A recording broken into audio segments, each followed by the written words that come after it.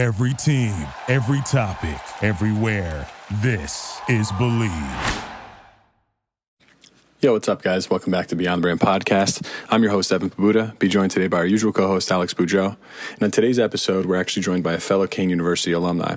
For those of you who didn't know, Alex and I graduated from Kean University back in 2018. And for those of you who are unfamiliar with Kean University, it is a small school based out of northern New Jersey. We're joined in this episode by Eric Cruz, alumni of Kean University, who graduated back in 2011. He teamed up with his brother, Ryan, and they created what they call, quote unquote, an athleisure shoe. The name of the company is Moves Footwear, M-U-V-E-Z, Moves Footwear. Him and his team of entrepreneurs appeared on the ABC hit show Shark Tank on Friday, April 3rd at 8 p.m., where they actually came away with a $200,000 investment from hip-hop clothing mogul Daymond John. John, who most of you probably know from the show Shark Tank, was the CEO of clothing company FUBU back in the day. He offered Move as a team $200,000 for 33.3% equity, and then it later agreed to a counteroffer by them for 25%. The team is excited to work with them, so it's something we discussed in this episode. Eric and Ryan are really great dudes. It's interesting to hear about their product. The product seems awesome. You guys should definitely check it out. I'll drop their link and their social handles in the episode description, so definitely give it a look. And yeah, I'm really excited for this episode. A lot of fun, really good dudes. We talk about kind of building the business from scratch, how they ended up as entrepreneurs because they didn't really do it right out of school. Especially Eric, it kind of took him a few years to realize this is what he wanted to do, how they came up with the idea, how they ended up on Shark Tank, and then kind of what's next for them.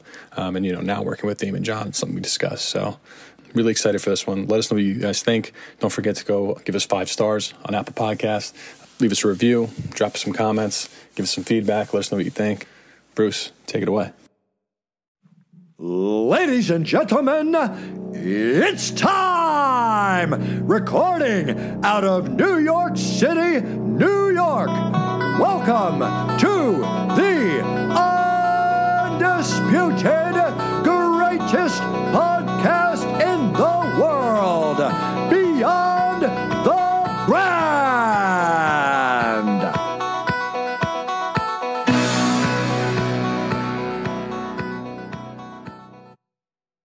You went to Kean, right? Yeah, I did. Okay, so I saw a couple articles. Montclair had you like at their school, NGIT had you at theirs. Yeah, man. I try to muster up as much like press and momentum as I could. Yeah, that's good. Hey, what's up, guys? What's up, man? How you doing? How you guys doing? Yeah, did you go to Kean too? Yeah. So all 3 of us did. That's what's up. Yeah. When did you graduate? 2011. 2011. Okay. Yeah. 2018. 2018. Okay, that's what's up. Yeah. Were you guys in were you in a fraternity or anything? Yeah, I was. I was in Nu Sigma Phi. Well, I am. Okay. Yeah, I actually helped them like rebrand themselves and Get back on campus. yeah, pretty much get back on campus because the year that they were like almost resurrected, more or less. Mm-hmm. They were looking for pledges, and a friend of I don't know if you know him, but a friend of mine named Steve Calogero. He went to camp at the time, and he was really motivated, inspired, and like needed to galvanize the support. Mm-hmm. I told him I didn't have much going on that help him out, and like lo and behold, like Nu Sigma Phi has grown, man. They're dominating Greek Olympics. They like have the most hours community service. So it's like really cool to see like the hard work that I did in my final year in college, like help people out, network, because a lot of them would commute. They wouldn't have had a platform, an opportunity to meet like other people on campus because they're never around. Yeah. We were in Sigma Theta Chi. Oh, really? Yeah. What's up, man? Both you guys? Yeah. Wow. Is that how you guys met? Yep. Well, we met before we joined freshman year, and then Okay. we sophomore year. He got me to join. Yeah, Nice. I joined before him, then I got him to join. But yeah, so Yeah. You guys both dorm too? we dormed, and then we lived in the frat house for a little bit. Yeah, sweet. How And was that? that was pretty wild. What dorm were you at freshman year? Were you in We were in that new freshman building they built. Oh, dude, you guys lucked out. Yeah, we did. Dude, they renovated so much. Like, I know, it looks so much every better now. When's the last time you've been over there? Well, I was there last year because the Kane Tower wanted to do like have a photo op and get to know me a little bit. So I went for a few hours and I walked around as much as I could, but I running late like always. But just like the brief walk around, it's just been crazy, man. Like those are popping up left and right. The only thing they haven't figured out is parking. I know. Parking must be a nightmare now. It's like because there's like less space. Yeah. My mom works in the president's office. So I've been around Kane since like I was like 11 or 12. Like so I've seen it from like complete like nothing to what they're building now. But you're right, parking is the only issue that they need to fix. It's so bad. Yeah, and that's been an issue since I was in school, and that was like back almost a decade ago. Damn, a decade almost. Don't say that out loud. That's scary. Oh, man. Bro, like so much time flies, man. Man, 10 years. Wow, that's crazy. I mean, we've been on this journey for 4 years, so it's like it's really hard to. And now we're living in a bubble, so like there is no time is relative. It feels like I don't know the day of the week it is. Yeah. Everyone's just like kind of going by their own thing. It's crazy. Man. It's a crazy time. Kim has come a long way, man. I'm super proud, dude. They're and they're again when I had reached out for some support, they like opened the doors, like whatever I needed. It was funny. When I started my last job, like I first got into media, like we stood up, we had like this big orientation, and it was funny. Like we all stayed up one by one. You had to say where you went to school. So I got like one kid said Harvard, another kid said Cornell. Like all these people were saying like these big ass schools, Syracuse, Penn State, like all this. And they get to me, I'm like Kane University, and like they all like turned around, looked at me. I was like, it's a small school in New Jersey. Like sat right back down. Like like what the fuck is that? Yeah, I've been in a similar situation, man. I remember I interned and. I interned with kids like from Duke and from like LSU and they're from all over the country, just like yourself. Mm-hmm. And I was like, yeah, Kane, like small little school, like crazy. There's some gems that come out of Kane though. Dude, it's crazy to like before you go to college, right? You value it so much, like that piece of paper, like where you're gonna go, like, and then you graduate, and you realize some people you don't even need a degree, really. Some like now, like to do things, you really don't. Just Google. Yeah, Google. You can get anywhere. Like, I mean, granted, they might have like a bigger network or because they go to a college like that, but it really doesn't matter where you go. Yeah. So 100%. What you make out of it for sure. Yeah. Exactly. And networking is huge in college. You got to make inroads while you're there, network as much as possible. And Google's now a rule where it's like you take their 6-month course and that's equivalent to a 4-year degree. Mm-hmm. So you both were in Phi? No, Ryan went to NJIT. Okay, you're the one that went to NJIT. Okay. Gotcha. What do you guys get your degree in? I got it in industrial design. Okay, nice. Interesting. Product design, really. Yeah, I got it in business management. Nice. Awesome. And so you're at like Enterprise, rent a car. It's like the worst job ever. But it does like build really strict discipline though. And you have to be like, it does give you a certain skill set that like college, like, I guess equips you with, but then Enterprise, like, because you have to be client facing. Yeah. You have to be like in the sales mode all the time. You have to be at the office at like 7 o'clock and like 12-hour days on the weekend. So like, I appreciate anyone that comes out of that because I know they're like a hard worker. You don't have to work there long. I was there for maybe a year. Mm-hmm. And I was like, damn, this is not going to work. Mm-hmm. So I was like, you know what? I'll probably just like, I have the grades. I'll just go to grad school. So I did grad school for a year. I went to FDU for business and sports because I was like, yo, I'm gonna be in sports. Like, this is every man's dream. Like, that's my goal too. Yeah, and I was like, dude, that's what I'm gonna do. So I did that for like, I don't know, a year and a half maybe. Land internship with the Nets, was in there during that transition from Jersey to Brooklyn in their PR department. Mm-hmm. Was there for a year, and then that turned into like a full-time gig. But like, being impressed kind of sucks, man. It's just like you were impressed with them? Yeah.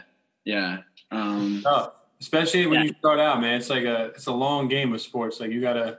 Yeah, you want to relocate too, man. And not a lot of people are trying to make that move, So that jump to CBS. I was with WFAN, like selling airtime. That's cool. That's awesome. Yeah, and then I got a lot of free tickets too, which was great. Like.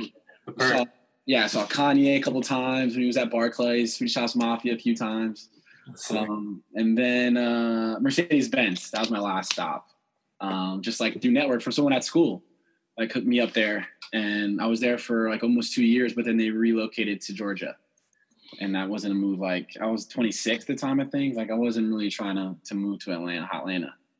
Yeah. So for all the people out there, do you think grad school is worth it or no?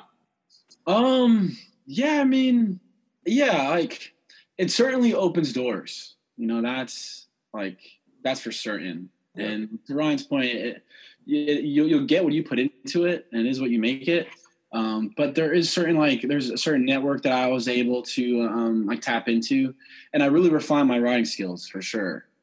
So before grad school, I was always like a decent writer, but then after grad school, like I definitely leveled up.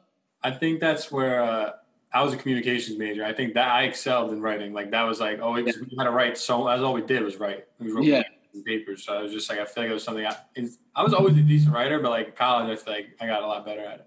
Yeah. I can relate to that too. But did you build a lot of connections like through grad school? I made not a lot of connections, but I made key connections though. You had a lot of cool jobs. Yeah. Yeah. I had a great run, man. And I wasn't really trying to become an entrepreneur at the time, dude. It wasn't. Is this live yet, or are we just still talking like we're recording? Yeah. But like that's what I was trying to get into, so we could like let you tell your story. And, like yeah. I just don't know like when I turn it on. Or pause there, and then we'll let you. Yeah, Eric, Ryan, I want to thank you guys for coming on. Take us a little bit through. I mean, we just talked about a little bit. Like, give us like a little summary about yourself, and tell us about like what you guys were doing before you came up with this idea, and kind of how this idea sparked. Sure. Well, thanks for having us. Do you want to say your piece? All right. Well, I have about 10 years of experience in public relations, communications, logistics, and like overall execution. So right after undergrad, I jumped into the workforce, quickly found out that it really wasn't for me. I then attended grad school for about a year and a half. I attended Fairleigh Dickinson University out in Hackensack, majoring in business and sports, where I made some key connections there. Was able to refine like my writing skill set. I was able to transfer a lot of the knowledge and experience I attained like in the real world. Applied, like my passion and ambition for sports. Landed an internship with the Brooklyn Nets. Shortly after that stint, I then transferred to CBS Radio, where I felt like I could still get better in terms of salesmanship. So, and WFAN was a broadcast of the Giants. I'm a huge Giant fan. I don't know about you guys. Jets, unfortunately. Jets, okay. What about you? Packers. Nice, right. Nice. I got a Giant and Niner here. Yeah. So I was selling airtime on WFAN. I've listened to it, broadcast Giant games, like I said, and I was always impressed at their range. I mean, you can broadcast now through the internet. You can broadcast around the country at the time. Like an AM station dial would get bounced all the way to North Carolina. I just like the overall reach of an AM station is really appealing to me, and it's sports. So I was there for about a year, and finally settled in at Mercedes-Benz in Montvale in their North American headquarters. I was there for about a year and a half in their press and their press department mainly.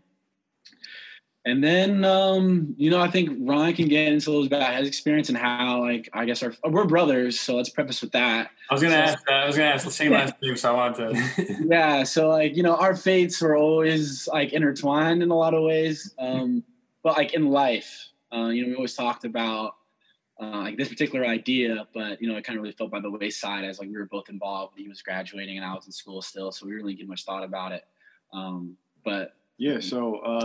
So I went to NJIT, studied industrial design, which is kind of like product design.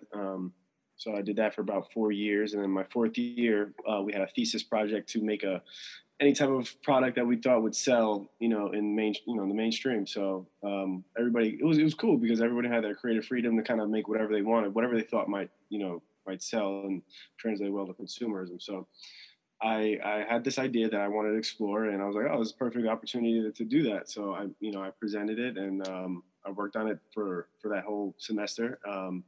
Had some help with it, my brother and some friends, and we got together, and we just kind of made the prototype, went through the concept, and everyone was like, oh man, this is a really cool idea. But then we went to present it to wasn't fond of it. He said it really wouldn't work, I called off of work actually, and I went to his presentation. Yeah, and the professor said there's no market for this. So I was like, all right, yeah, not market for yet, but we'll see, So I pocketed it. We kept it moving. And so you were pretty confident in the idea from the beginning. Yeah. So I knew it would work. I just knew that it'd be tough because it's in shoes, and shoes is very hard to actually make. And it's competitive. Yeah, you can't make shoes in your basement. You have to have the machinery and the factories and all that stuff and engineers. So I knew it was a goal. I just always thought it was just so hard to get to that. If eventually I did get to it, cool. But if not, I'd chase something else. But yeah, kind of throughout my whole story was just odd jobs, like just working here and there. I had the craziest jobs, constantly getting fired, whatever. Went back to it. But then I landed a pretty cool position at my buddy had hooked me up with a place called Mission Athlete Care, and they were a cool, innovative startup that they made those cooling towels that you get them wet, you snap them, and they cool you off. They have a bunch of probably seen them in Home Depot or Lowe's. Yeah, they're good for the workers outside. So it was great because I got to see everybody in the startup, in a creative, around this creative one product. I got to be in meetings with the CFOs, the COOs, and just get really good guidance from the creative director. So that was fun. And then when Eric had his decision to make about leaving to Atlanta or not, around that time I had feelings of, okay, I'm tired of this already. I kind of want to move on to something else. Why don't we just see how this goes? If we can take it seriously, see where we can take it. And that's when we made the decision to kind of go all in.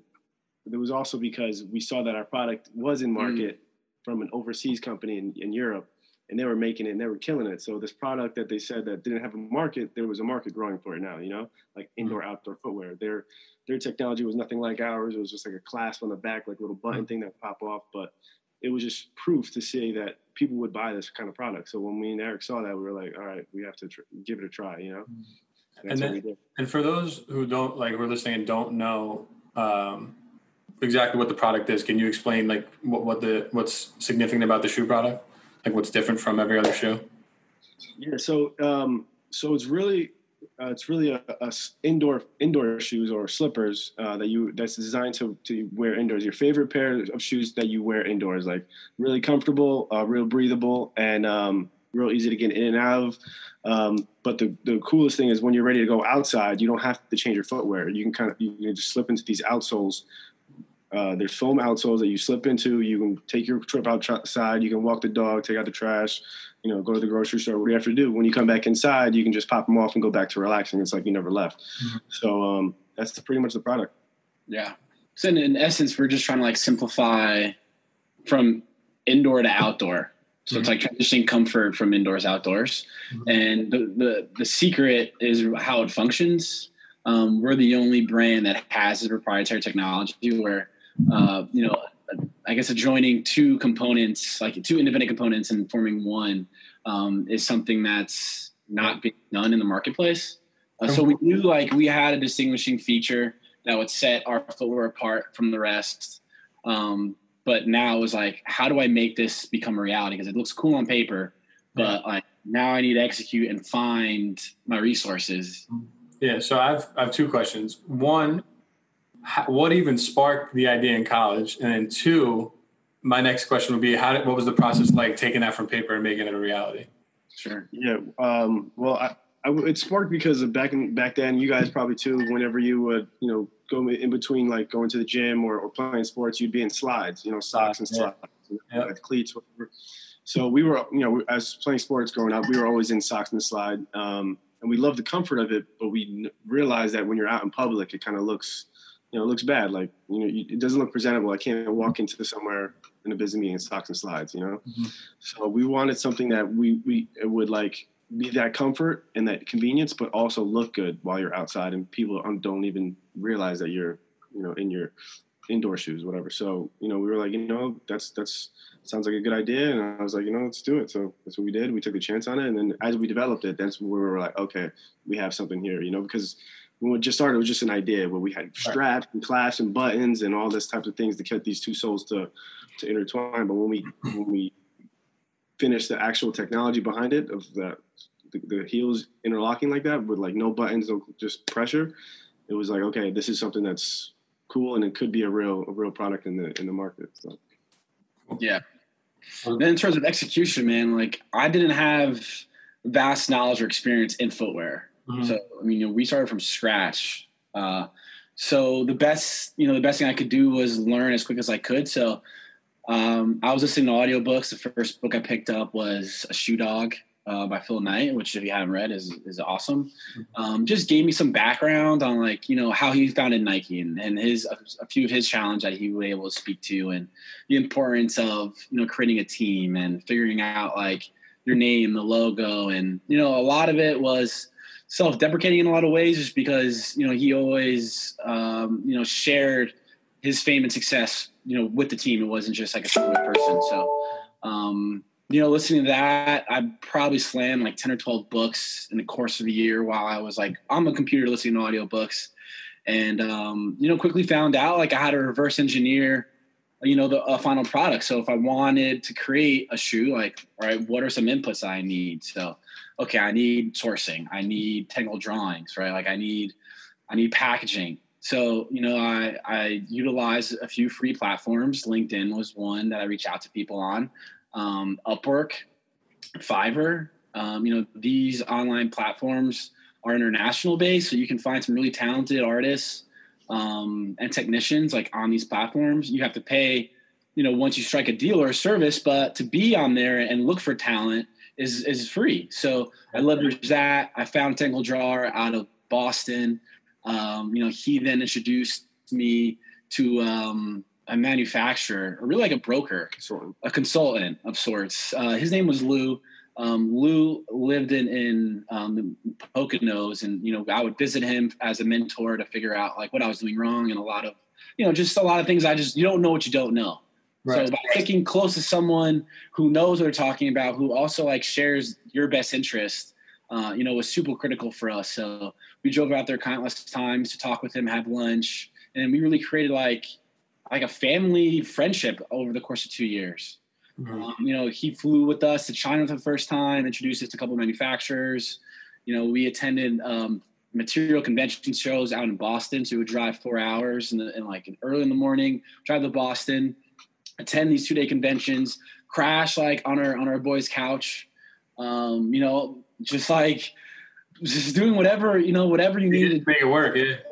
Yeah. Cause we weren't fortunate enough to have a large investment. We were able to secure $90,000 and back in 2018, after we proved the concept, after we showed that we were capable of delivering a high quality world-class product.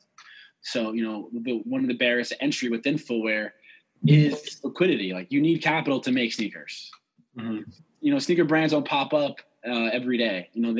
They're here for the long term because they're capital healthy. So, yeah. Having enough money just to make enough for molds and our first run of production was enough for us. Yeah. There's so many stories that we can get into.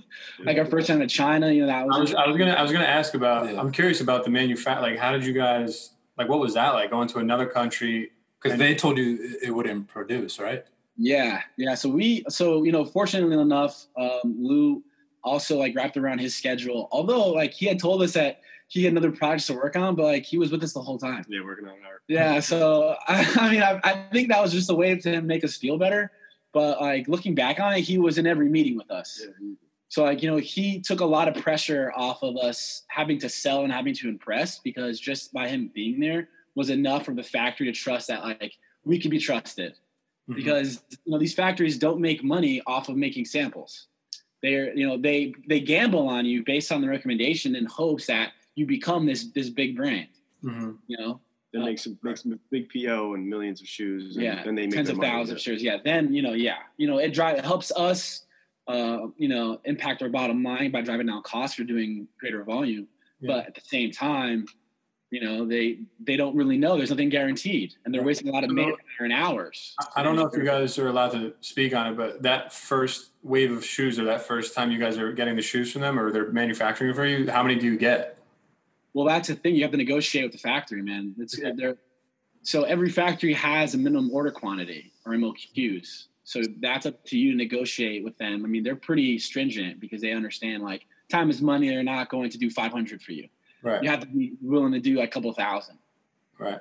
And it all comes up to, and it's a couple thousand per SKU. Mm-hmm. Us, we were able to negotiate 4 SKUs and 3,000 units. which is something that's typically isn't done because that means only one SKU is 500 pairs. Right. So, it really depends on a relationship with the manufacturer and the factory, and you got to go there. Anyone who's listening, who is, even considering the concept of international production, you have to visit. I mean, it's life or death almost in a lot of ways, because you have to make sure that like you're client facing, because it means a lot, for you to take the time and energy and the money to go out and visit and to make these like face-to-face conversations happen, because you can only communicate so deeply through email. Like face-to-face is a game changer. So you have to leverage that and use that as best as you can. So, I mean, we went to China twice, and it was 24 hours door to door. I was like 28 at the time, the first time, and we had no idea what we were doing. You don't have to, if you're a quick learner, man, you don't really have to have all the answers. You just have to find you have to find the people that have the answers. You can't be afraid to ask. It's so funny. We I think I saw your guys' account files, and we had David Meltzer on yesterday. Oh, awesome. Yeah, and he's big on he was literally probably 5 minutes, 10 minutes on asking for help, and that's the best way to learn. And I mean, this has been a common thing in our last few episodes that we've recorded that we haven't released yet, but it's just all these people who are successful ask for help, and it's a lot of people are afraid to do that. But so I mean, I commend you guys and you found someone who did and made those connections. So that's awesome. Yeah, and that's huge. I mean, a lot of it's fate, a lot of it's destiny. You got to put yourself in a position to win, though. You got to be willing to go out, put yourself out there. But once you do, you'll find that luck. Yeah. And you guys took those trips. You have to build that trust as well. Absolutely, man. Yeah, that relationship, building a relationship, especially with the international partner that is something that's very important. Critical. But critical. We also were a little lucky that they did speak, pretty good English. There wasn't too much of a language barrier there. So and having Lou there first time was, to help build those relationships was really helpful. Yeah, it was certainly comforting, because being that I'm the oldest, usually they look to me to provide some guidance. But I was unfamiliar with this territory just as much as they were, so I really couldn't. I can only answer based on my experiences, and referring to what I experienced in my professional work, corporate America, to what the probability, my job was to always mitigate risk, right? So take the probability of something failing against something winning, and then hedging my bet, whether it's to do something or not to do something. What are my chances to succeed? Doing that simple calculation really quickly, and then figuring out the best direction to success. Mm-hmm. So, going to China was huge for us. They took us out every day, karaoke to dinner. Did they make you guys do those things where it's they say something, they cheers, and then you have to chug your whole drink? I forget what it's called. There was a couple of days. There's so my mom, because I told you she worked for Kane, they had the Kane kids. And when she would go out there, they would I forget what they said, but they would say something. No matter how much you had in your drink, you had to chug it. It was if you did it, it was disrespectful to the culture. So they were bombed by the end of the fucking night. You know what I mean? There's a picture. There's a few pictures that we had. We went out the night before with everybody. There was a table of 10 people of us, our team, this the owners of the business, the people who were the mold factories, everybody was there. And there was these little clear vodka drinks, right? It was in the shape of a grenade, and a Lazy Susie with beers. And the next day, bro, I had the worst hangover, and I have to sit here and approve samples and approve fabrics. I'm just I don't want to do any of it. I'm 12 hours ahead of schedule. Yeah. I should be sleeping right now, but yet I'm up. Yeah. But those kind of experiences brought us closer together. So now we can always joke with them about that one time that we went out there. Now it's twice. You ground the relationship in reality rather than just this automation and emails, client facing. That can only get you so far, man. Yeah. You got to go out there. Like he says, I mean, it's about building that trust, that relationship. And it's awesome you guys did it. So would you say at that point with your trips to China, was that the point for you guys where you realized okay, we're really getting the ball rolling now? This is becoming a thing? Or did you guys ever have your doubts in any of that part of the process of trying to bring it from paper to real life? Yeah, it was still a big gamble. Yeah, it was always everything was still a risk. There was no guarantee on anything. It was just the concept they were trying to bring to market. We didn't even know if we would leave China with an actual prototype, but that was the goal. And we succeeded in that first goal, and just kept setting new goals and hitting those and accomplishing new achievements, and until we're here, you know, and there's still way more to go, but just little steps. Yeah, we probably experienced like 2 points of inflection. One was Kickstarter. So we ran a Kickstarter campaign last August. We ran a campaign for about 40 days. We generated like a little under 35,000. So we knew that like we were market validated already. So, you know, those that are aware, familiar with the platform, experienced our Facebook ads, like clicked in and bought in. So we knew that like the market was interested in seeing this product come to market. And then was when Shark Tank, emailed us to see if we were interested, because, you know, we were achieving some level of success through social media. So I think that's how we garnered their attention. So then like just the fact that a producer who's seen thousands of pitches, you know, and the fact that we didn't have to apply, because honestly, we thought we were too premature, because at that point we didn't have like tens of thousands of dollars in sales. And we knew, I'm a huge Shark Tank fan. I knew if I would go on that show, I would just get fried. And I didn't want to get embarrassed on national television. Like my mom's watching, Mr. Ron. You know? So they come over. They end up reaching out to you? Yeah. Wow, that's wild. So like, what was your following at the time? And like, small, dude. Small following. Yeah. We were just putting out ads here and there. I mean, how are you guys running your ads on social media? Yeah. Facebook, Instagram. Yeah. So at that point, you know, we were heavily invested in our pre-launch phase. So that was just letting everyone know who was on Facebook, who fed our demo, you know, to opt in to when this, when our, I guess, campaign goes live, share it, to back us if you could. And, you know, through that, we generated about 300 sales, and then we were now in 9 countries, which was like completely by our surprise. You know, we didn't expect to have that. I mean, I understood the platform has international reach, but it was always comforting to see that your product can, you know, expand its territory into other markets. So knowing that, like, you know, we did 35,000 sales in a rather short amount of time. You know, we didn't really spend too much money to do it. And that, you know, the market had spoken that this was a product they want to see come to market. So, you know, that was really encouraging. And, you know, again, to your question, like our following wasn't big, man. Like probably had 5,000 followers on Instagram at the time, maybe. So you're just consistent with the ads? Yeah, consistent with the ads, like, you know, just trying. Were you guys making your own creative assets in those ads? Like Now it's Ryan. Yeah, so everything is in-house. We create everything in-house. A lot of the photography was in-house before. Now we're starting to bring on, you know, new talent and stuff. But yeah, just grabbing pictures and just, you know, with my graphic design skills that I learned. And you guys taught yourself how to run the ads and stuff like that? We brought in a friend of ours. We partnered with an agency to help us with Kickstarter. Yeah. And then we leveraged that success, and then we brought in a friend of ours to help us run the back end ads. Now, like, because we didn't have any money, man. Like, all that money was like coming in one hand and then going out the other. Whether it was like cost of goods or whether it was warehousing or storage, shipping, like all that takes. You know, you got to spend money to make money. So we were never sitting on a lot of cash at any one time. You know, now our fortunes have changed for the better, thankfully, and now we're able to onboard a new agency. So we'll be a lot more outspoken. Do you mind me asking what agency you guys work with? I work for an agency, that's why I'm curious. Yeah. Well, it's out of there. You don't have to tell me if you don't want. Sorry. Yeah, maybe another time. Well, I mean, I don't know. Yeah, no, I mean, we just started up. We're giving it a try. It's called Startup Slang. I don't know if you heard of them. Yeah, I work for the Sasha Group, one of Gary Vee's agencies. We work with like small to medium-sized businesses, startups, and dope. Yeah, we actually met with AJ last September. AJ, we ran into him at a Jets training camp, and he happened to be there. I think representing a player too.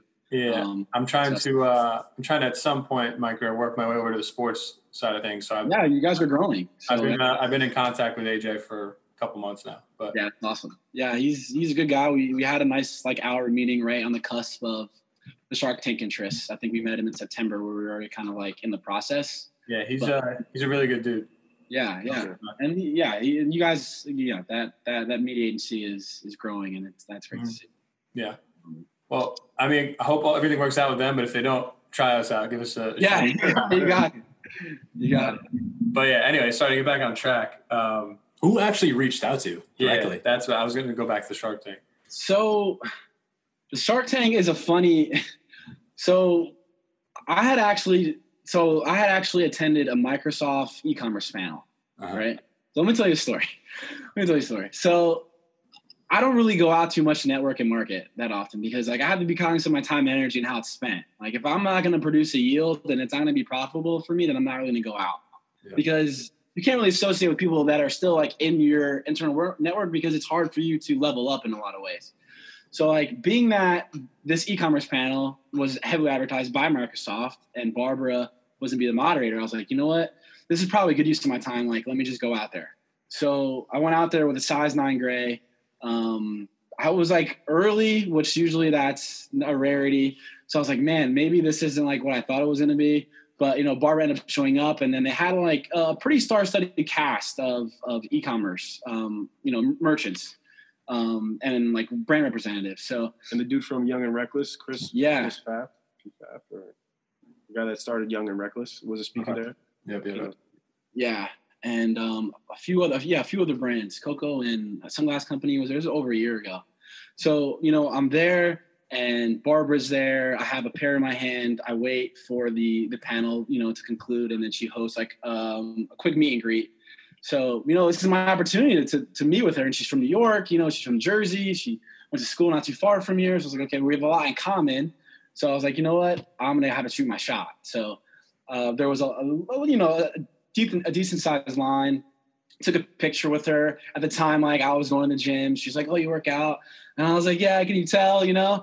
And then she takes my arm and then she puts her head like in my arm, like I have her like in a headlock, right? So you were about to hook up with Barbara Cochran. I was. If that's where the story goes, I'm gonna be fired up right now. You trying to come back? My hotel's not too now.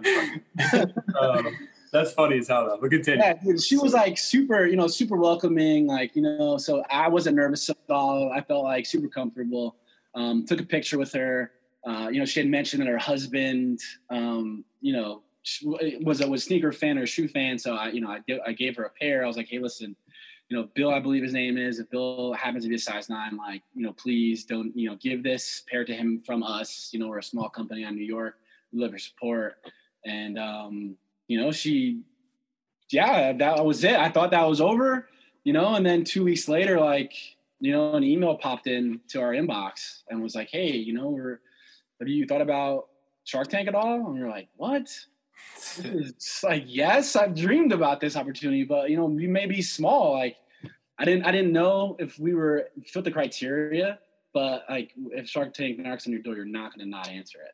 Yeah, that's so wild to me that you avidly watched the show and then like they reached out to you. Like that's fucking crazy. Yeah. And it gave us like such a vote of confidence. Yeah. You know, like, wow, okay, we have their attention. We didn't have to apply necessarily, but you know, they make it very clear that once you're there, like it don't matter how you got there. Right. Now nothing's guaranteed. Nothing's guaranteed. Yeah, you got to perform, and that's it. You don't like. So what like? Take me through the process of like when you get there, like the day you guys were supposed to go on. Yeah, were you like shitting your pants? Yeah, like I'd be like, you know, you're gonna be on TV, it's gonna be recorded, like you're going to like in front of all like the famous sharks. Like, I mean, I'd be like, I'd be puking in the bathroom, sweating bullets, taking shots or something, and vodka. Yeah. We didn't sleep, that's for sure. Yeah. Nervous, but and excited. But I think we practiced the pitch so many times. Yeah. Like, up until the point, like up until like the doors open, we were practicing with each other. You know, so like real quiet. Yeah. So Jay-Z's rule. He said like if you say something 18 times, it gets ingrained in your brain and you'll never forget. So like. There's a few 18 times we said it, but we did that right before we went on, and we went out there and just being able to do the pitch right was like the most nerve-wracking part. The questions was fine because we felt like we had the answers, so we just we could feel the questions, but getting the pitch down and not screwing that up was like the most nerve-wracking part, I think. Yeah. Wow. Yeah. And then, I mean, like when they open that door though, and you walk out, like, were you like, holy fuck, like Yeah, they tell you before, they're like, all right, we're going to count to 3. And with those doors open, you guys got to walk. You can't stand there, nothing. So behind those doors, they're like 3, 2. And we're like, oh. What happens if you don't walk? Does someone just come lay you out or something? Like, what happens? Yeah, right? They're like, all right, close them and get them out of here. You don't want to find out, right? You're just like, fuck, I'm going in. Yeah, I'm like, I'm going to walk. Yeah, so we get up there and we have to, do the pitch. And it was nerve-wracking, but luckily we nailed it. And it went well. I think there was like a greater sense of calm because we were over-prepared. Like, we knew that the pitch was down, so we didn't have to really worry about that too much. We knew our backstory. We knew our numbers. But most importantly, we were confident in the evaluation. Like, there's so many companies that make the wrong – this is critical to the entire pitch. If your evaluation is, like, overly optimistic or too conservative, your pitch is already done before you even said a word. Mm-hmm. That's the first thing that you say is what you're here for. Like – you're here for amount of money in exchange for what? That's the first 2 lines that come out of your mouth. So if it's not something that's appealing to them or they want to hear, they're like tuning you out. They don't need your business. Yeah. Like, you have their attention. This is the opportunity that, like, now you close it or you build a momentum so that they are in tuned and really interested in what you have to say. Yeah. Because that's it. You only have 5 seconds. Yeah. It's almost like from what I can relate to is like an advertisement. You have 3 seconds to grab someone's attention when they're scrolling through on their screen. It's literally 3 seconds. It happens that fast, sometimes even sooner. You have to grab someone's attention right away off the bat. Yeah. And that's exactly the same layout on television. In front of those sharks, they're not there. They don't need you to be successful. Mm-hmm. So, they want to invest in you and your backstory. They want to make sure that you're a realist. Did they edit anything out of like from what you guys or from what was on TV or no? Like everything that was on there happened? Yeah, it was a longer through questions, but they have to consolidate it for TV, so I broke it down. But they took good parts. Yeah, we were really like impressed, or I guess taken by surprise, the amount of sharks that came on stage with us. Yeah, we were anticipating maybe just Rob, because Rob's always very energetic and open to trying new concepts or diving into a dunk tank or doing something crazy. So we were betting that he was going to come up, but we really didn't anticipate the entire panel almost come up. So to have that experience, with Mark and Mr. Wonderful and Rob there, and we're shoulder to shoulder with them, it was almost surreal, I had to control myself. Wow, I can't believe this is really happening. We're this close with the amount of success in this room alone, never mind a foot away from me, is just overwhelming. Did you guys have a chance to talk with them one-on-one at all, before or after? No. No, they're totally unaware of you, your brand, your pitch. They're pretty much kept in complete darkness until you roll out there. Mm-hmm. But to the earlier point, in terms of nerves, the production team, they're so world class. Mm-hmm. That we shared the same, sense of comfort, just because they were super encouraging. Everybody is there to see you succeed. It's not overly competitive. Other brands are there, and we're just talking about business and challenges and just making friends. We're still in touch with some of the brands that we met during our shooting. So it's really great. And again, they project so much confidence in us that we thought we couldn't fail, which is a weird way to look at it. But, it was just, we knew we had a really great product. We felt encouraged that they want to see us win. We wanted to win. We knew that, we were going to show America something really different, which I thought we did. But, they make it very clear nothing's guaranteed. So, it was just performing and then praying. Mm-hmm. Yeah, I was going to ask that. How many brands were there, and did you have to watch them either fail or succeed on the spot? And how did you guys feel if someone failed? Were you guys oh shit? Makes it so much more pressured. Yeah, they do a good job by not scheduling a lot of brands that directly compete with each other. It's there wasn't a footwear brand there, so it felt like we were threatened. Okay. Everyone was kind of in their own unique industry, so we would always. That's good. So they have a heart. Yeah, they do, for sure. So when we were there, it was really positive for the most part. But I guess you can talk about. Yeah, no, I mean, you said it. It wasn't too competitive. It was a good atmosphere, and. Yeah, and it's if you felt you were in a better position to land a potential investment, you would secretly like judge, like, I don't know, that brand, I don't know if they're gonna really make it. You hope, obviously, everyone's like super positive, and you want to see everybody get a deal.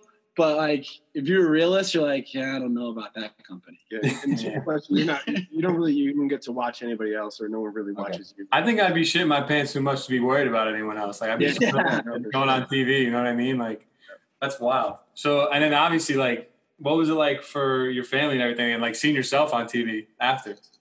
Oh man, it was almost like I always tell Eric, like the first time I saw it, I had to rewatch it because it wasn't even like, I don't know where my mind was. Like, I guess I was trying to like, get the whole IG live going, making sure everything was going. But like, how much exposure did you guys get after that, and like how many people reached out to you? That was great. I mean, the exposure came in with the sales. Everyone rushed to the website and started buying the product. So I was like, that was, I guess, all the exposure that we were looking for. Yeah, I mean, that's some of the best publicity you could get. National TV on Shark Tank. Easily, yeah. And it was just we didn't really anticipate like the avalanche, tornado, earthquake, tsunami that caused. Yeah, we were prepared to like batten down the hatches and get ready, but like there was nothing that can prepare you for the thousands of emails. Yeah, for people that watch Shark Tank. Yeah, the purchasing and like customer inquiries. Like it was just it was the biggest catalyst a business could ever experience. It's truly a life changer for sure. When they say it on the show, it really is. It really, yeah, and it's something that seeing us on television. So like back when we were like kids, we actually were on television for the first time on a show called Inside Edition. I think I've heard of the show. Yeah, so like they had this segment on like abducting kids, and wait, what? Yeah, man. Yeah, so they were like fake abducting kids, like see what kids would go. So like, as like to teach other kids, like what not to do. And you guys got pranked. You guys thought you were getting abducted? Yeah, no, we got abducted. Yeah, we definitely got abducted. We walked right outside of them. So this happened in Mill Creek Mall in Secaucus. It's no longer Mill Creek Mall, but there used to be a mall there. And like this grandfather would approach. Well, he approached my parents first to ask if it was permission to film us. My mom was like, "Yeah, you can film, but they'll never go with you." And well, she was wrong. So but to my point though, let me just say one thing. How old are you guys?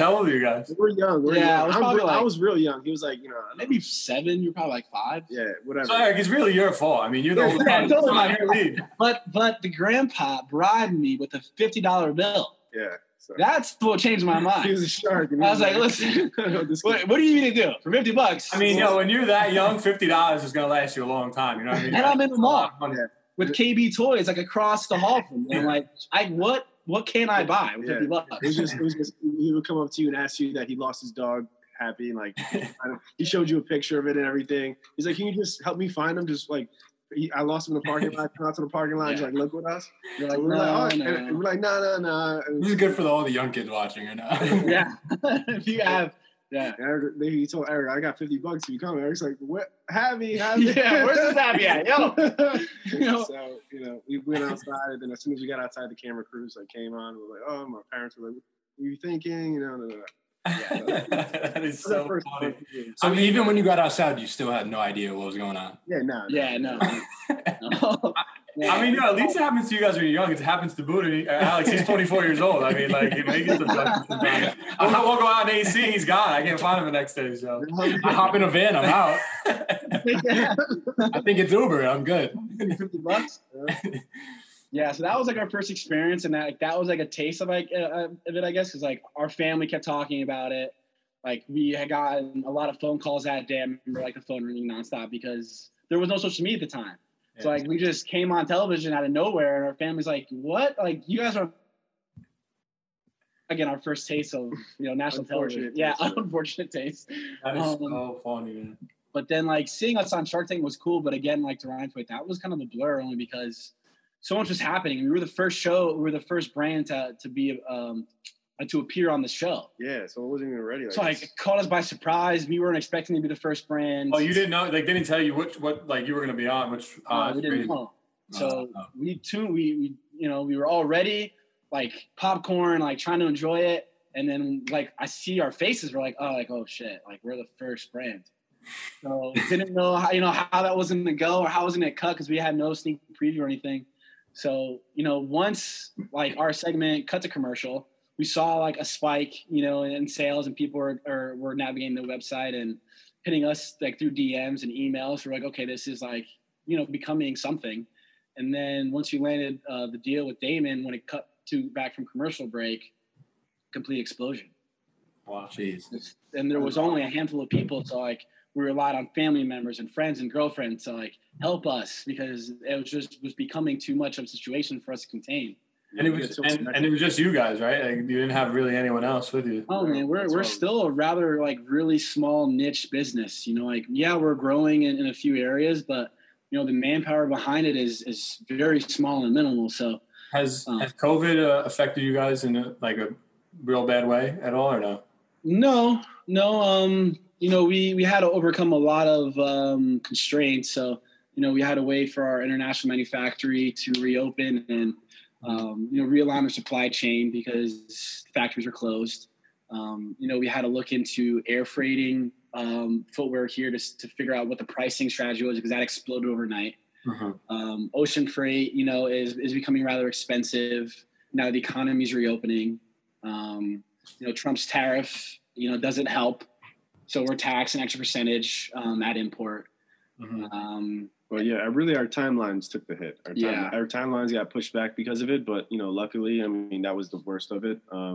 We're good. Everybody that we work with is good, and because we were such a small company, it's not like we had to worry about paying anybody. It was just pretty much ourselves. So luckily, it wasn't too bad. Yeah, well, production was kind of a challenge too because photographers didn't want to come out, mm-hmm. models didn't want to come out, so we had to postpone photo shoots, postpone video shoots, just because people were still really uneasy. Which, we completely understood. Like, I've been willing to risk my life for this since the beginning. So like, I don't care.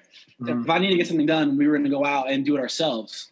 But the COVID affects everybody very differently. So we, appreciate the fact that people felt unsafe and we weren't applying any pressure. We just would have to be really creative. So I would model some stuff, but just chop off like the head so you don't know it's us, because at some point you have to outgrow, that position where, you're kind of the face of the brand. It's more important about building a sense of community. Mm-hmm. So when you guys blew up, did you have enough shoes to sell? Because we talked to Brady Silverwood. You remember the red bathing suit that went viral?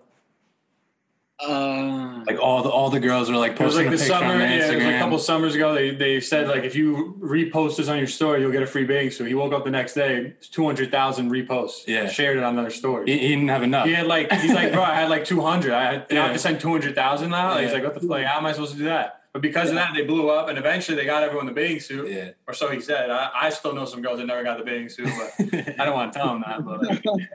But we were able to get it. I need to get my bathing suit. Yeah, right. I did it for shits and giggles.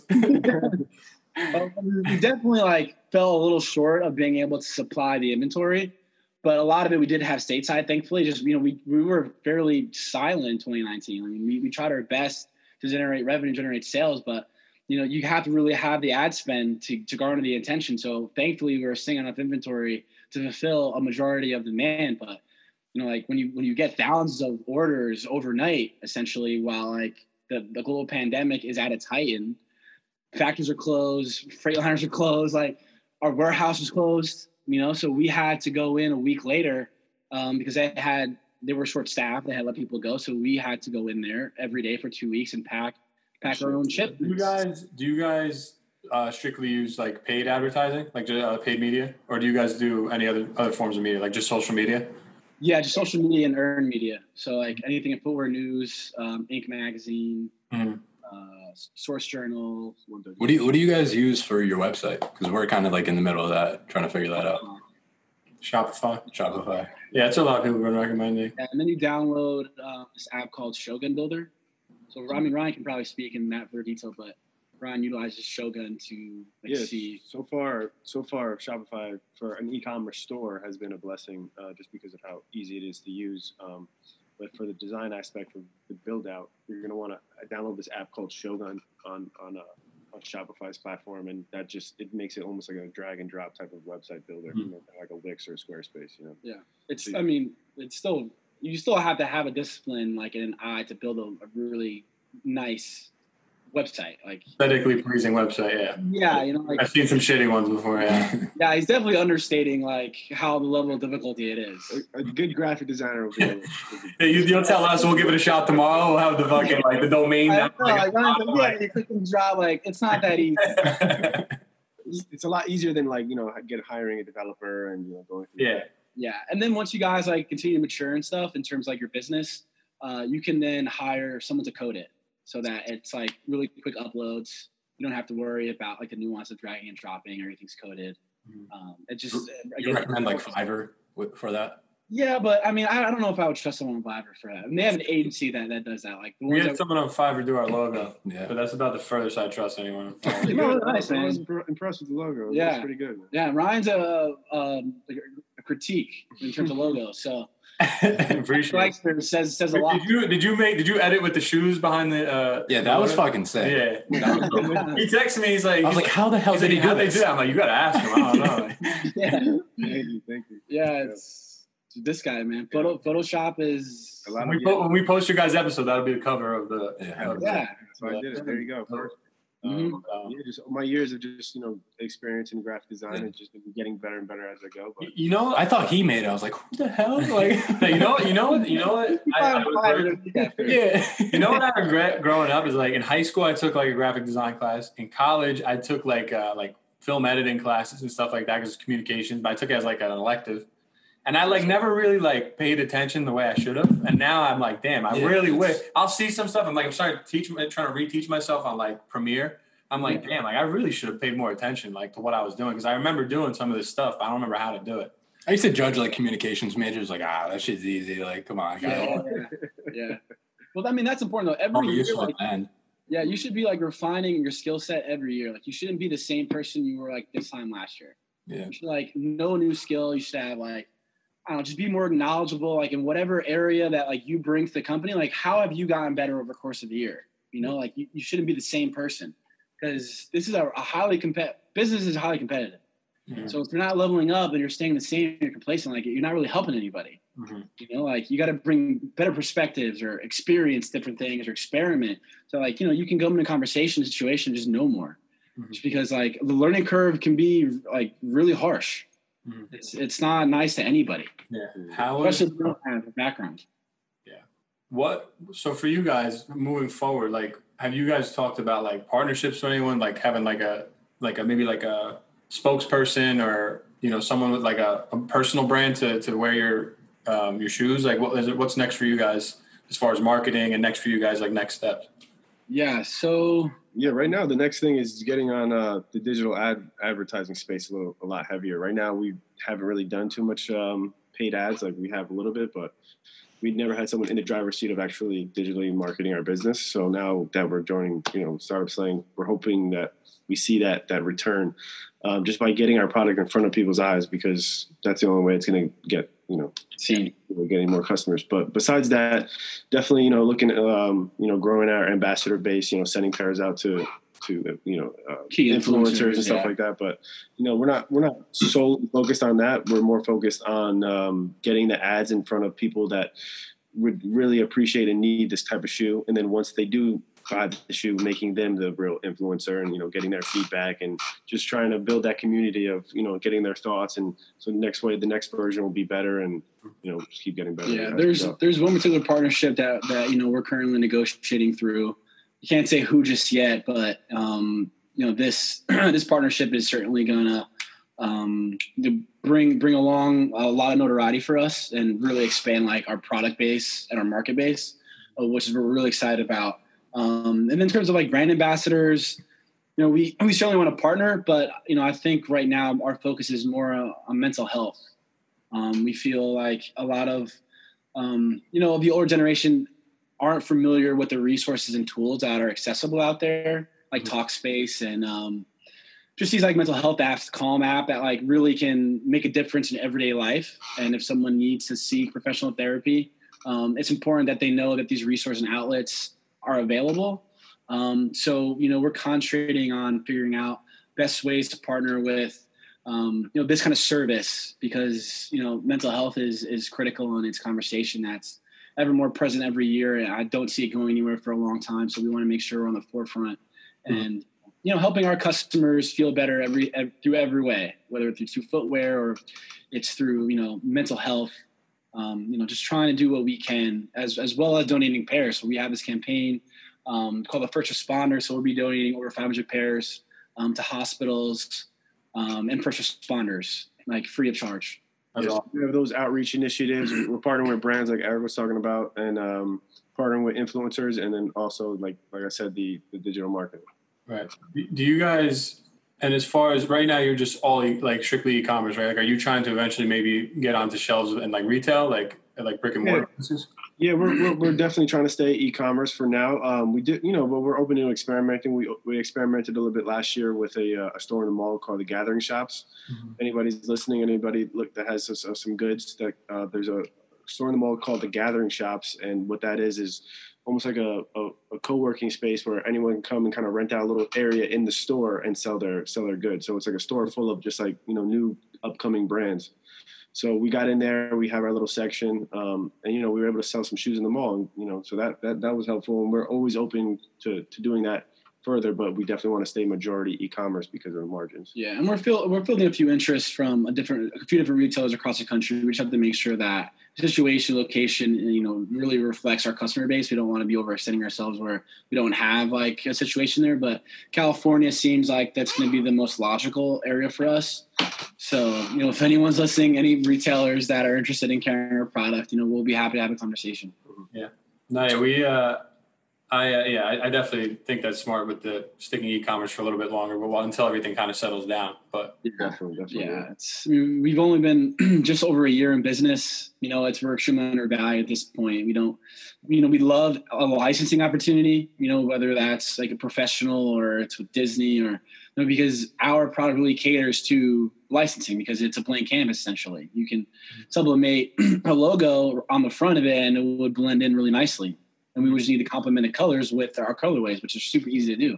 Do you guys do custom like shoes like that too? I saw on your page you guys had like the Kobe one. Like I don't know if that was real or not. Or is that it's all graphic design. Yeah, it's this guy again. That'd be freaking dope. Photoshop Ninja. Yeah, but we definitely want to do like little capsule collections like that eventually. We just have to get the right partnerships. Yeah, I don't know if you guys said this already, but like who are you guys targeting? Do you have like kid size shoes or what is the size range for the shoe? Yeah, well, we went to market with 9 through 13, exclusively men. Okay. But you know, with the aspirations of always expanding the size range to offer smaller sizes and women. So now we're finally in position to open molds, which we have. We're going to be offering sizing from a women's 6. Oh, I'm sorry, a women's 4, which is a men's 6. A men's 4. Men's 4, which is women's 6. So these women got some big feet out here. Yeah. So you know, we start all the way up at 13. We're going all the way down to a size 4 in men. And a men's 4 is a women's size 6. So. Okay. Yeah. And can you guys work out in these shoes or no? So you can work out in the slipper. You can work out in them. It's just, you know, is it like durable or is it more of like a relaxing type shoe? No, it's made from the same materials as a sneaker, as like a running sneaker, EVA foam materials on the bottom. So yeah, you can definitely work out in them. We just don't recommend like doing any quick movements because they're liable to pop off if you're, you know. I feel like this would be like a great physical therapy shoe. Yeah. Good. Therapy spots. Yeah, good. Or with like the elderly. Yeah, and anything that has mats, you know, you have to get on the mat for anything, like yoga or whatever, you know, so it's good stuff like that for sure. That's awesome. And with your sports background too, work on the Giants, you could reach out to them and please. I would love nothing more. You know, at least a player. Give me a player, James Brenberg, if you're listening. Come on board, bro. Welcome to New York. Have you guys reached out to any athletes? No, I mean, we have a few network affiliates, you know, that are agents, and you know, they're trying to negotiate a few different things, but you know, sports really isn't our primary focus, just because right. Yeah, I'm just curious. Athlete expired, you know, footwear accessory. We're more of like the athleisure. Mm-hmm. So, you know, we're not really too focused on sports, although we would love, you know, for someone to become a brand ambassador at some point. Mm-hmm. I think, you know, our efforts and energy are better focused, like helping our customers. Yeah, we've had players wearing them, like, you know, a couple of NFL guys, NBA guys wear them, but it's just don't pay any of them to market the brand for us or ambassadors of the brand just yet. Right, makes sense. And I got one question. We probably should ask this in the beginning, but where did the name of the company come from? What inspired the name? I was just thinking of anything that sounded good, something short, something memorable. 2 syllables. 2 syllables, and I thought it really stems from the fact that it helps you move easy. So when I did move easy, and I like the way I spelled it, moving and easy, I was like, oh, moves. And I was thinking that no one has this type of spelling on moves, Yeah. Remember the day you told me, you're like, I think I got it. We're going to call it moves. I was like, moves. Okay. It's called moves. That's it. Yeah. Sold. And how, like, is that the trademarking and the copyright of like a name and stuff can be a pain in the ass, like patenting a name, right? Yeah, it is. Yeah, it's it's not bad if you have a good attorney, man. Again, we were fortunate. I don't even know where I found my attorney. They were based out in Michigan. They were great. There were a little bit of back and forth, just figuring out like what exists and what can cause a conflict in terms of being granted. But it wasn't too much. Like we were able to secure the move to the trademark like within a year, and then our slogan 3 a.m. belongs to creators is also trademarked as well. And you guys got the name approved the first time through? Because if it gets rejected, then it's a pain in the ass because then you got to wait a couple more months. Yeah, it is. It was approved the first time through. Both of them were. That's awesome. Like the .com was being cyber squatted for a while. The guy wanted like $5,000 for a .com. We were like, first of all, we don't have that kind of money. 2, like, we don't need a .com, so we're .co. Yeah, we left the M out of it. The M costs $5,000. Yeah, that's not worth it. But fortunately enough, like I worked with GoDaddy about a year ago. We set up, like an auto buy once it became, available, and like as of last week, we were granted permission, and now we're .com. So .co still. Yeah, we still, but the .com redirects to .co. Gotcha. But I think we're so attached to .co. Hey, so you saved $5,000, you still got the M at the end now. Yeah, yeah, we were super fortunate to get that, man, because I think that made a difference in the beginning. But now we've become so attached to .co that I don't really see us pivoting too much away from it. Mm-hmm. That's awesome. Yeah, no, I only know about the naming stuff because there was a business idea. A buddy of mine we were going to go through. We were talking to the lawyer, and I was supposed to go out and meet him in Cali in March. Okay. All this shit happened, and it ended up falling through. So now we got to go next year. But he was the one telling us how the process behind it is just such a pain in the ass. Yeah. Well, if you want a recommendation, I can send it to you through offline. Yeah, that'd be awesome. Introduction to see if because they were great. Like our corporate attorney is great. I think the 2 key areas in business that you need is a great lawyer and a great accountant. Mm-hmm. I think we have both of those. So like we're certainly positioned to grow on like the fundamentals, because if you don't have that, it's going to be really difficult for you to scale if you don't have like the core values in place. So the fact that we do have, a strong platform, we can just build like a really great business on top of that. And you don't have to worry about, going back and ripping up cement. Like it's solid. Yeah, we got a good foundation now. Yeah. Love it. Yeah, love what you guys are doing. Yeah, same. Logo's great. Yeah, everything's appealing. Yeah. The name, everything. Thank you. Thank you. I'm good. I think again, we just want to try to communicate to those that are listening. Like, if you have a dream, man, just pursue it, bro. It's possible. Like there is like, first of all, if you put things in perspective, like the fact that like if you're American, that you're American, like being here, being born here, like is the greatest blessing of all, because this could not have been done any other way, like in any other place. Yeah. Like the fact that you're here, make the most of it. Like, we do a lot of this shit for our family. My parents our parents are super proud of us. Like our family's super proud of us. Like that motivates us every day to like get up and work when we don't want to, or like long into the night when we don't want to work.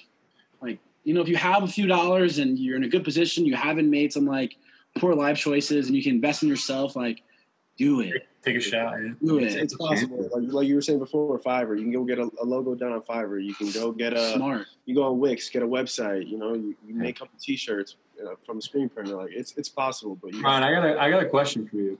What's up? You ever go back and tell that teacher You mean like I would have came after I was on Shark Tank. I was like, yo, go fuck yourself. Free pair of shoes, asshole. Yeah, when I was in, after the news of Shark Tank was coming around, I contacted NJIT just to get some press on it, and the teacher that I did like, that I really respected, he was real helpful. He's like, yeah, let me get you on this, but he's like really, I'm the only one left since your class, so I knew that guy was already gone, but. I was curious. I was going to ask him. No, man. After we're off air, let's get his name on LinkedIn. We'll find him for you, and we'll reach out to him for you. You got to stick it to him. Like, let him know. Like, yeah, definitely. And leveraging LinkedIn too, man. Like that. That's how we get most of our guests. Yeah, big. Dude, like people that don't leverage a free platform, crazy, bro. Like I have Shane, but like. I got to a point where I did not care. I was impervious to like being said no to or rejection, being ignored. Like I do not care. It does not affect me in any way. Yeah. Dude, we've told this story like pretty much every episode. But like the way we started was because on LinkedIn, like I was reading one of Gary's books and like I had met with him and then I was like, you know what? Like let me just try this because one of the chapters was about LinkedIn. Like how it was new and like all this reach and all these people you could get in contact with. I'm like, I used to be in sales. I hated my job, quit.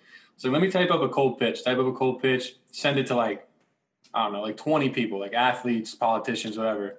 And then they got back to me. And like Devin Hester got back to me. And I came down to his room. I was like, say, bro, like, I just got an email from Devin Hester, like that he was down to come on our podcast. And he was like, well, we should probably think of like a podcast name and a podcast to give him because I had nothing. It was just an idea, like I was trying out. And that's how it started. And then like eventually led to more. And then we moved over to like Instagram DMs. I would DM like hundreds of people at a time.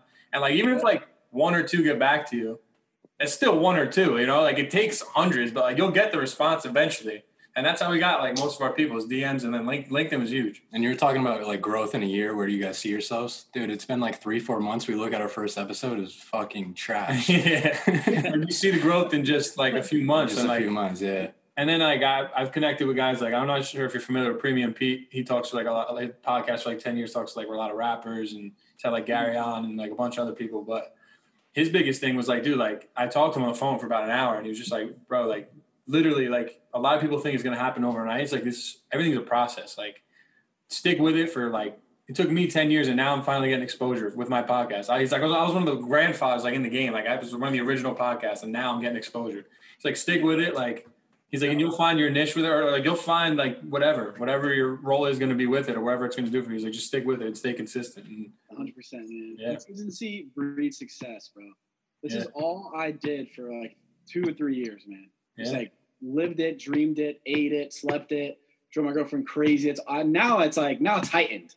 Yeah. Now like I was here, now I'm here. All I want to talk about is work. Yeah, well, it's like a drug, right? Like you're so into it now. If you love doing it, just fucking do it. And there's like a high-end level of accountability because I don't have to answer anybody. So like that's the beauty of like it's very liberating at the same time. Like I know that if I don't get stuff done, it's ultimately my fault. Mm-hmm. Like I had to juggle a bunch of spinning plates at the same time. Which is okay. I don't mind the work. I like to work. But the fact is, like, in 2 or 3 years, I probably won't have to work this hard.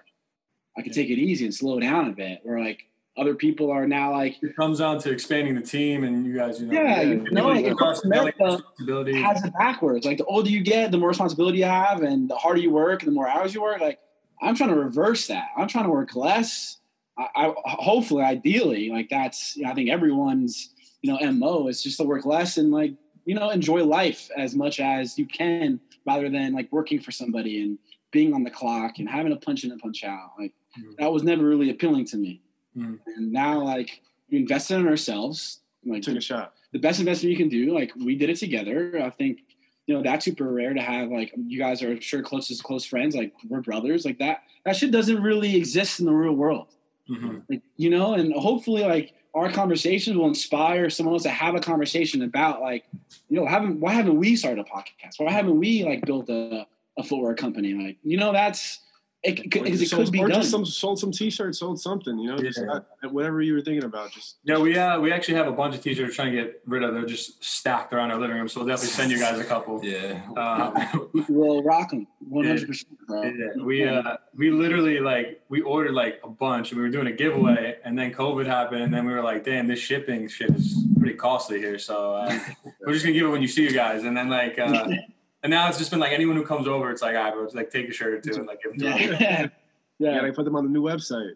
Yeah, that was the goal. I think we have the Shopify. We just haven't really done anything with it yet. But yeah, it's. I mean, I don't really have too much advice for Shopify.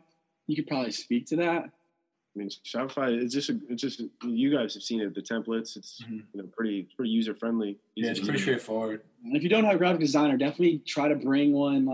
If you go on Fiverr, try to find your Fiverr hero. So that's your go-to person whenever you need something, because you don't want to go through having to find someone new and vet and have that conversation with a person that it goes south and you waste it all the time.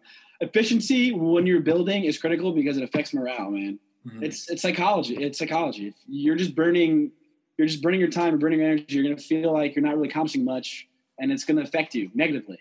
Yeah. If you figure out a way to work efficiently, to have people, to have resources on call when you need them, then you can get a lot more stuff accomplished in a shorter amount of time than having to start from scratch every time. Yeah. You don't want to do that. You want to work smart and not necessarily as hard. You're going to have to work hard regardless. Yeah. But, you also want to work smart. You don't want to put too much energy into things that you can automate. Mm-hmm. Definitely. I agree. One last question. Any talks of a new shoe or any different colors, or what's the next step for you guys? Are you guys ever throwing laces on? What's the new design? Give us the scoop. Right now, there were some improvements coming from the feedback that we did get from our customers. We added some more grip to the bottom of the shoe. We added grip to the heel of the shoe on some silicone strips on the heel, and we are dropping outsoles separately. People have been asking us if we can buy the outsole separately. Now you'll be able to. We dropped two new colorways. We dropped two new colorways: the all white and the all a navy blue color. Coming up next after that, we're doing the first responder unit, which is an all blue unit just for first responders. It has custom insole. Probably show one. Yeah, definitely. Yeah, I'm sure. And then after we work out all of those, and we want to continue giving colors for the outsoles, different color outsoles. But in the meantime, we already started designing V2, which is a completely different design on what we have right now. So, in a couple, probably, early mid next year, we'd be able to release a whole new design, something but it would still go with your old, say if you bought a shoe now, the new stuff would still attach with the old stuff. Okay. That's cool. Nice. Keep the ball rolling. See, that's smart as hell, though, that you did that. This is the box that it comes in. So, one way we want to remain, sustainable is eliminating waste. So, this retail box will also serve as a shipping box. Mm-hmm. Because it's sealed. Yeah. Oh, shit. That's smart enough. You put your shipping label here. And the pull tab is right here. So, yeah. So, it's sealed like this. Yeah, it's very sealed. Yeah, that's smart as hell. Pull tab and you peel that. So once you peel it, it's unsealed.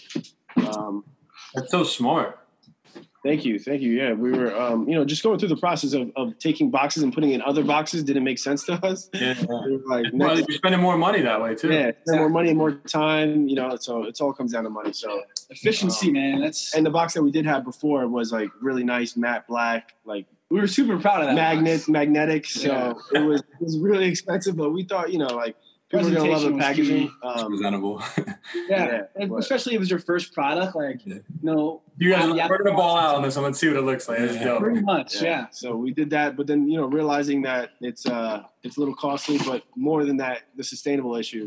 It's not good for the environment. So we did cardboard. We switched over to the cardboard box. These are 3M. Yep. Yeah.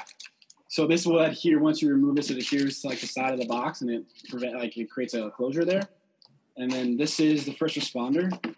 So we're going to be donating this pair here. So it reads "Love recognizes no boundaries." We're debuting this on the show. It's got the logo up top too, right? Yeah, first responder logo up top. It's so dope. Yeah, and then you have the pull tab at the heel. And then you have this really cool insole. So this insole is a word cloud. And, there's heroes. How thick is the material on top? Like the knit? Yeah. It's pretty thick, man. This is Jacquard knit. So it's breathable, but it's not heavy. Mm-hmm. And then, same functionality, nothing really changes here. All blue. Yeah. This is Blue. the trademark. And then we added rubber. The white, grab the whites. Oh, you can't. Look at the whites. The rubber's on that one. Oh, yeah. So this is women's. This is our first look at it. The women's all white. And the difference here is we've included a rubber grip here to increase the traction and down here. Yeah. So this is what we'll be selling for $29.95 as like an add-on. And how much does a regular pair go for?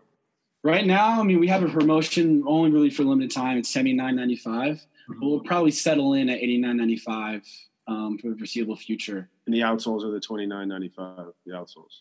Yeah, and I think free shipping is an offer that we're going to keep for forever. Yeah, for a while. Amazon has changed the game, and we respect that. So, and we appreciate our customers. So, we ship for free no matter where they live in the U.S. That's awesome. That's so cool. You guys are making moves. You guys are no pun intended. You guys too, man. Yeah, man. You guys come a long way in the short amount of time, man. Like Ryan was unfamiliar with it, and then I was just showing him a few of the people that you had on. I was like, man, I didn't know. They had this clientele, this star power, which is really cool. That's what people have been most impressed with us about. Is they're like, damn, like, how did you get these people? And you guys from not you didn't have anything. I was like, I'm telling you, we just the way we pitched it to them and go down in the DMs. Yeah. Really, and it was the pitch, and then it sounds mad professional. And they say, well, in the beginning, it was like, well, what did you show us some of your work? I was like, well, we haven't launched yet. We're stockpiling our episodes, but we've had X, Y, and Z guests. Yeah, we didn't have those guests. I just said that, and they believed it, and it worked for me. and then eventually we had a couple names that were recognizable, so I inserted those names into the pitch, and then it was that's it. Are we your first Shark Tank company? Yes, first Shark Tank company. We've had a couple other high business executives. Like one was this CBD company based out of Oregon. Oh, Plain Jane. Plain Jane. Okay. They're one of the biggest hemp distributors in the nation, I think. So she was the one, and then we had again in the CBD industry. It was like a real estate guy. I used to play for Ohio State football. He was won the team MVP when they won the national championship. Evan Spencer. We had him on for an episode too. We have a bunch stockpile that we haven't even released yet. We're just sitting on literally 20 more episodes. Yeah.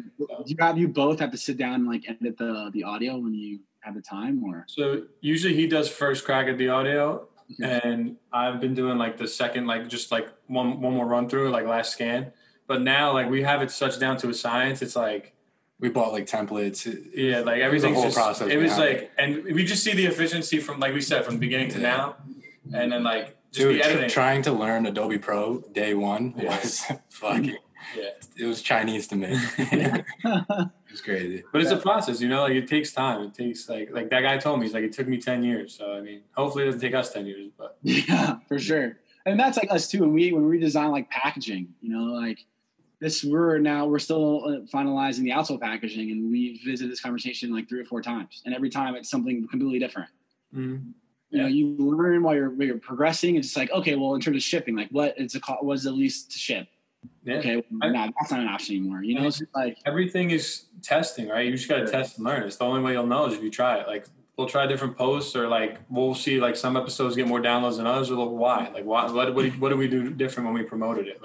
Yeah. Well, you look when the air date for ours is, and we can certainly put some ad spend behind it. Yeah, that would be awesome. Yeah. Yeah. We'll both benefit from it. That's another thing that I try to do in the beginning. I was just testing it, putting some ad spend behind it. But again, you got to spend money with advertising to kind of get your name out there. So it's, I think that's something I want to go back to eventually. And I think we slowly started to put some stuff on YouTube. I've been slacking on it, but I want to get all those episodes up on YouTube, and I want to run some ad spend on YouTube because I've seen a lot of traffic being driven to videos and things like that on YouTube. So yeah, that's what they were telling us, is that right now YouTube is really picking up and it's cheap. It's very cheap too. Yeah, exactly. It's anything that's low cost is definitely Right now, are you guys doing anything with the videos so as far as like editing them or anything, or are you kind of just going? We have a couple on YouTube. I mean, nothing crazy. Like the one with Steve Sharipa from The Sopranos, we had like, I think it's going up like 100 views like every week. Like, because I guess like the tags and stuff we have on it. We probably should run an ad behind that one. It's like, he's probably our most notable guy that we've had so far. Yeah. Great show. Yeah. He was awesome. I don't know if you ever get a chance to listen to the episode. He was it's a short episode. It's like 29 minutes, like 30 minutes. He was awesome. He tells a story about him being on the Eric Andre show. Yeah. Imagine what that looked like. Yeah, it's so funny. And we get like comments on the video on YouTube, and people are literally saying at this point, like, listen for the Eric Andre conversation because it's so funny. And like we're dying laughing talking to him. Yeah. But, yeah, man, it's fun. Like I said, we're talking to a lot of interesting people, and we're learning a lot, from guys like yourself, and it's cool, man. We just like doing it. We like talking to these people, and like you said, we're learning on the way. Mm-hmm. Sure. Mm-hmm. Is that a Billy Joel tee right there? I'm a diehard Billy Joel fan. Oh, he's the man. He's the best. You guys look great now. So that was like the best weekend of the year. It was my birthday weekend. My buddies came in. We went to it was like 20 of us went to Billy Joel. And then COVID happened like a couple weeks later. It was end of February. It was his last show at the Garden. Damn. Like, I was like, damn, like this might, like we saw the last one on the run, the 73rd consecutive show at the Garden. We saw it. Like we were there. So you're saying that even when all this stuff, he's not coming back? He will, but like he did it for 73 consecutive months, once a month at the Garden. So now the streak ended because of this. Oh, gotcha. Yeah, like we were there for the last one on the streak. It's pretty wild. Yeah, that's awesome. Legend, man. That's awesome. And I was supposed to go out and see him in June in Notre Dame, my buddy, and it got pushed to next June now in Notre Dame. But I saw him like 4 times in the last year. I love him, bro. He's the best. He's the man. Yes, he is. But all right, guys. I mean, we really appreciate you coming on. It's been awesome. We'll definitely let you know when it drops. We'll probably drop it in the next couple weeks, honestly. And I have one more question. Who were your guys' like first few customers, or like who did you guys reach out to? Friends and family, really. Was it? Friends and family were definitely our first couple of they buys. came to support. But like then you guys hit friends and family, and it's like they don't want to buy your shit anymore. Yeah. So like, what do you guys do to reach out to other people? In the beginning, you're talking about, or Yeah, in the beginning. I think the next step after that was that Kickstarter run. Yeah, because I mean, we would sell incrementally here and there, but Kickstarter is where we kind of like leveled up in a lot of ways because again, we were selling internationally. We sold a decent amount of pairs in a short amount of time. Mm-hmm. But like, we were still generating sales through our website, through e-commerce, and like trying ads and just trying influencers. But like a lot of that stuff really doesn't work unless like you have a strategy behind it. Like if you know how much you're spending, like click throughs and you see the viewing, you can't just like drop a pair to this guy and hope that like he does it. Cause we made those mistakes. Yeah, we were learning, but Kickstarter really helped us a lot. Those analytics, if you don't like work with them every day, you don't know what the fuck that shit means. Like, you know what I mean? Like I know because I do it every day, but to the average person who's never seen anything advertised, you're like, damn, what does this stuff even mean? When you're looking at the analytics of all the ads and stuff, you have no idea. Yeah. It's a learning process. It is. That's the only reason that it helped us because we partnered with the agency that was doing the ads for us, and that's why we got sales. And that's so it's just there's a science to it. You just got to have that initial capital to bet on yourself and run those ads. Yeah. You guys looking for advertisers now, or is that your next play? I mean, I could probably run it for us. It's just we need some money to do it. But well, what about an advertiser? Advertiser can give you money. Oh, so we're trying to get sponsors and things like that. Like people who just pay us a couple. Like I think we charge like $15 for a pre-roll and $20 for a mid-roll. Okay. And we've been collabing, or we tried to collab with this one clothing company and kind of fell through. But now I'm talking to this watch company from Canada that like they're talking about maybe wanted to get involved too. So Ricky Williams fell through. Ricky Williams, the running back. We were talking to him about like his CBD company. He wanted us to buy a certain amount of product before he would come on the show, and then we tried to negotiate and it fell through. So I don't know what happened with him, but I circle back every now and then just in case. But yeah. I mean, that's I would imagine your next step. Yeah, I mean, like once we get money from that stuff we can put straight to advertising, And then even if we start making more merch, which I think at some point we want to do, we get that money back. Obviously, we want to put it into more like making more merchandise, but like hopefully we can put some of that into advertising. And Be careful. You don't want to overcommit too much inventory. Yeah, make sure that you have enough, but you're not swimming in it, and you have to like liquidate and take a loss. Yeah. You know, we were really small at the time. We were not going to take a loss on a lot of our stuff. We had to make sure that like limited drops, man, that shit sells. Yeah. So you have a top of like 50 shirts. Like, we fucked up with that. And we just have a million Just shirts. chilling on a recliner. They're like balled up. We'll get you guys the nice folder ones, but we have balled up ones over there too. Like, but nah, yeah, man. It's all a process, dude. It's all Yeah. a process, man. You know. Yeah, it's patience too. I mean, I'm not, I'm not really sweating. We're just kind of having fun with it. So That's what it should be, man. You know, until like things get serious, that's when, you know, like you have to level up in a lot of ways, but you enjoy what you're doing, like have fun, because I remember we were walking around New York City and like I'm a model still. And I'm just like, bro, I do not want to model I'm the cameraman anymore. like You know, like I'm so like tired of this shit. Like I do not want to walk New York. This is like probably 2 summers ago. Walk in New York, the High Line in the heat. I'm not a model, man. I just I'm not. You know, but whatever the brand takes, I'll do it. So like, you know, then we go out there for hours, walking the High Line. I'm walking into some random like coffee shops, not asking permission. Can I just do it? And then I like kick out. Like I have a They kick you out, like on to the next. yeah, whatever, doesn't matter, you know? So like we walk around New York City where I'm carrying bags of clothes, changing like in little hallways or alleyways, changing like my outfits, like changing my footwear.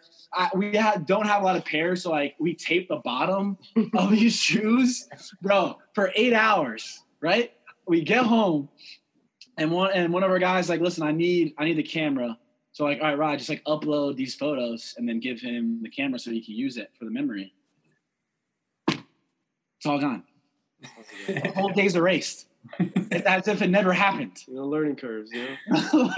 what happened? That's awesome. These are the stories people like want to hear. Like the experiences. Got to be kidding me, bro. Wait, what happened? Was there not like a memory card in there or something? No, just when the next guy took it, I guess he didn't know that we didn't upload it to our computer, so he just erased it all.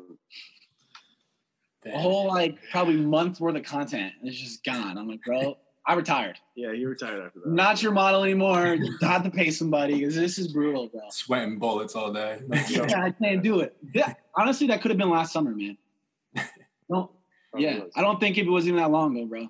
That is so funny. That's a shit, man. Like when you have this opportunity like we did with Shark Tank, and I don't see that happening again. But like I'm not too far removed from that experience. Yeah, it's probably a year ago. Which in a year, dude, time flies. So crazy. You know, like we're going to be in 2021 now. Like we're a couple months away. We're closer to 2021 than we are in wearing masks. It's crazy. Wearing masks. This year flew by, and it's like we haven't even done shit. Like it's. In our factory's like, you're going to come visit? When are you going to visit? We're like, oof. Are we allowed to? Like, I don't even know. Like, even if I was, I don't know if I would. Yeah. It's too much of a gamble. Like, what? I don't think I would, man. Yeah. Not for a while. It's just a crazy time, Yeah. But all right, guys. I really appreciate you coming on. This is dope. We'll definitely let you know, and definitely stay in touch. For sure. Like I said, I wish you guys well with that agency, but if not, Sasha Group, we'd love to. I'm sure we'd love to hear from you guys. So I got you. We work with a lot of companies like that, like underwear brands, like shoe brands, a bunch of different stuff. So. Yeah. I got the moves. I'm making moves. You gotta move. She made that back move. She made the move. I made the city move. Like, whoa. I made the city move. I got the moves. I got the moves. I'm making moves. You gotta move. She made that back move. She made the move. I made the city move. I made the city move. I do. Thank you for listening to Believe. You can show support to your host by subscribing to the show and giving us a 5-star rating on your preferred platform. Check us out at Believe.com and search for BLEAV on YouTube.